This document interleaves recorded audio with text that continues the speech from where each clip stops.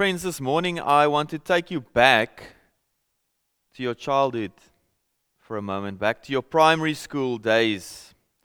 So, close your eyes for a wee moment and use a bit of your imagination. Did you ever build a fort or den or hideout? Can you remember where it was? Was it outside? Was it inside? What material did you use? Blankets and pillows, or wood and tarpaulin? Were you the sole architect, or did some friend or sibling or parent help you? Envisage and imagine that fort you built.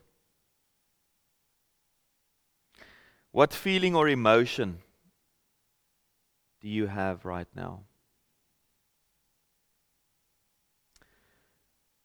You're welcome to open your eyes. Growing up, we had a decent-sized garden, and building tree houses and hideouts took out a big chunk of Saturday mornings. By the age of 7, I had progressed from using the hammer and nail to an electric drill. It doesn't say much about health and safety precautions in South Africa. The best part of the den was the hidden snacks and the secret entrances and the safety it provided, not from the rain, but from the scorching sun. A recent Washington Post article entitled "Why Kids Love Building Forts" explains the reasoning and the benefits of building dens. Firstly, it's universal. It's prevalent amongst children from all over the world, different cultures. All of them build as they seek comfort of being in control. A part of the article says it like so: forts help children reset their stressed bodies and brains, says Carol Stock Kranovitz, educator and author of Out of Sync Child. The darkness inside a fort eliminates the stimulus they do not need and intensifies what they do need, such as physical comfort and solitude.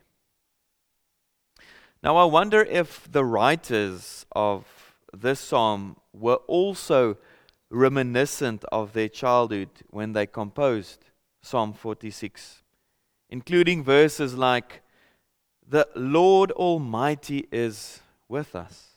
The God of Jacob is our fortress. God is our refuge, and God is our strength and ever-present help in trouble."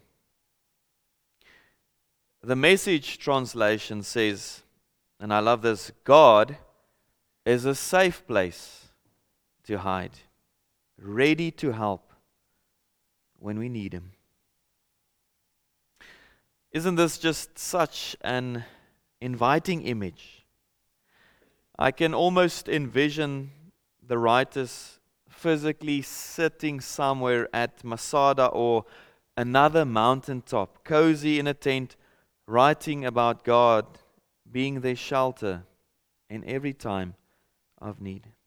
A God that's constantly inviting us, constantly inviting you to find refuge and strength and comfort and care at His side in a time of extreme uncertainty. Our Heavenly Father says, "Come. Come and be still. Sit by my side. Just be. Be reminded of who I am. The Lord is compassionate and gracious, slow to anger and abounding in love." Now, it must have been strange for the Israelites to hear this psalm, knowing that God's presence is limited to the temple in Jerusalem, built on Mount Zion.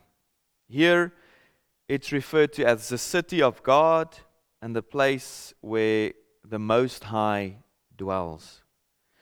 We now know that this mighty fortress and haven of safety, God's presence, far outstretches a single nation or city or temple or mountain or fort. Why? Because Jesus embodied this truth, becoming the living temple, going out to people instead of expecting people to come to Him. He met people where they were, in their brokenness.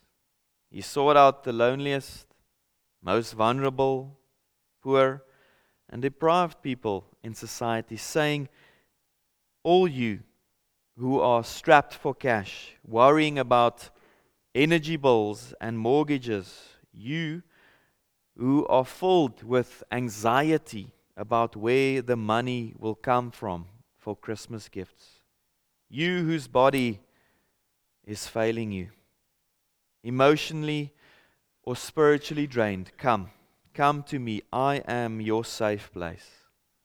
I am your fortress, a hideout, a timeout, when all in this world gets too much. The God who stood above creation has now entered into creation, leaving behind His fort, His throne, to meet you and me in our uncertainties. And at this point you might say, "Oh, minister, it's not that simple." It is not that straightforward. Sticking my head under a pillow pyramid will just make things worse. I need solutions, and I need them now. The poem, Psalm 46, directly comes out of a time of trouble and war. God may be said here to shatter spears and shields and cause wars to cease, but at most any given moment in human history, war was being waged somewhere. The psalm assumes the possibility of natural catastrophe and also enemy attack, but invites the singers and the hearers to put their trust in God, who alone stands firm when all else shakes. The overall rhetoric of Psalm 46 is to declare God's presence and refuge, not to explain cosmic upheaval, not to explain natural disaster, not to try and explain conflict. And so often, friends, the best thing you and I can simply do is to wait patiently. Be still. This anti-war poem counsels Israel to actually abstain from military action and to wait for God to deal with foreign enemies. Yahweh commands the nations, saying, "Be still and know that I'm God." I want to just refer to two Hebrew words here. The first is the word for still, rapa. In this instance, likely meaning to stop or to refrain from, or even to shut up. The word also means to sink or to relax. It is used in the Bible to describe what happens to a pile of hay when it is set on fire. It sinks down on itself. It describes the sun setting at the end of the day, the wings of a great bird when it brings in its wings, a worker's hands dropping after a day is completed, and it refers to an inner stillness in which we loosen our grip on life, letting go, dropping it, leaving it alone and doing nothing. I wonder if you can do that, if you are able to let go, if you are able to relinquish at a time of worry. I have to be honest, I struggle with that. I want to be in control. I want the power. I want to know what's going to happen in the meeting or the next time we gather. Gives me a sense of stability and security. And for me personally, to be still and to know that God is a great challenge. Maybe one of the greatest challenges. Maybe you are like me. You find it difficult. And I think because we find that difficult, relinquishing power, we also find it difficult to pray, to trust God, to give Him the authority to sort out the issues, to fight on our behalf. And maybe this morning you need to ask yourself, is there something that you need to let go of? To take that first step before entering that place of peace. Whatever comes into your mind right now, that is probably it. One of the best things we can do in prayer is just to be still and to be present with God. Spend time with Him. Now, friends, we know this to be true, and yet we don't.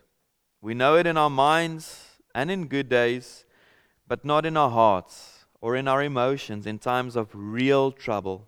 Then we churn within, trying to find a solution, looking for the right words, wondering where God is, why the king isn't acting for his loyal subjects. And that's why God says, be still, a command, an imperative, and know that I am God. We know that to be still means to sit and just be.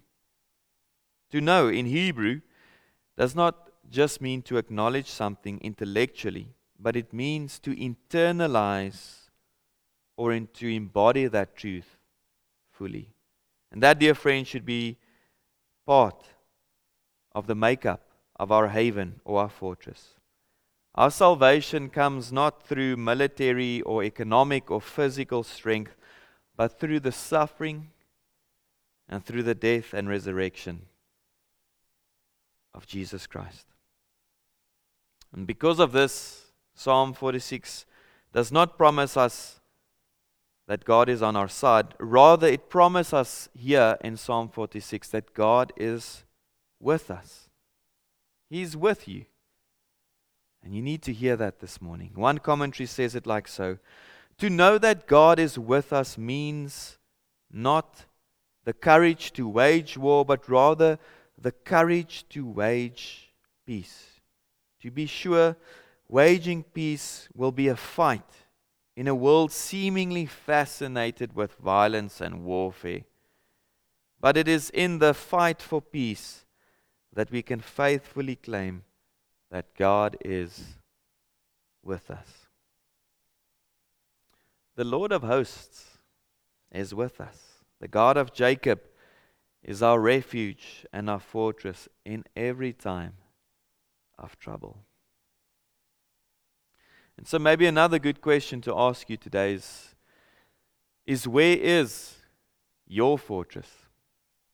If you think of that den you built out of pillows and cushions, that safe haven, thinking of your fortress right now, where do you feel most safe and secure? In the here and now. Henry Nouwen says, prayer is the most concrete way to make our home in God. Or you could say, prayer is the most concrete way to make our fortress in God. Amidst uncertainties and turmoil, hide out in that truth. God is with you. God is with you. God is with you. That is what Advent is all about. We're starting next week with that. The build-up and anticipation of a king born for us. Be still and know that He is God. He is there for you. Something to maybe wrestle with this week is if you think of that safe space, that haven, are you in any shape or form or capacity a haven or a fortress for someone else? Maybe there's someone that you are mentoring, or maybe there is someone that you are discipling at this moment. Part of the Christian journey is to realize that we embody something of that safety that Christ gives us for other people. And so my hope is that if I ask that question, who sees you as a fortress or a safe haven, that you will be even more intentional with these people. Many of you have children, or you have grandchildren, or you have neighbors, and sometimes people that find you as a safe haven or fortress are people that look up to you with respect. Firstly, realize what a massive privilege it is to be able to embody something of Christ's love for these people, and to be intentional with these relationships. And maybe the bigger challenge is where do you find your fort? Is there a life group that you are part of, or a Bible study? Maybe it's Dorcas Lunches that does that for you. Whatever it is, wherever that place is where you feel most alive, cherish it. It's because God's love is present there. May you be faithful in your journey this week in embodying a fort for the lost, the least, and the weary. In Jesus' name we pray. Amen. Receive now the blessing of the Lord. Creator God, Christ is the King, living Spirit. Go before us to give light to those who sit in darkness, and to guide our feet into the way of peace, and to make you once more our safe haven and fort. And may the blessing of God, Father, Son, and Holy Spirit surround you and keep you now and forevermore. Amen.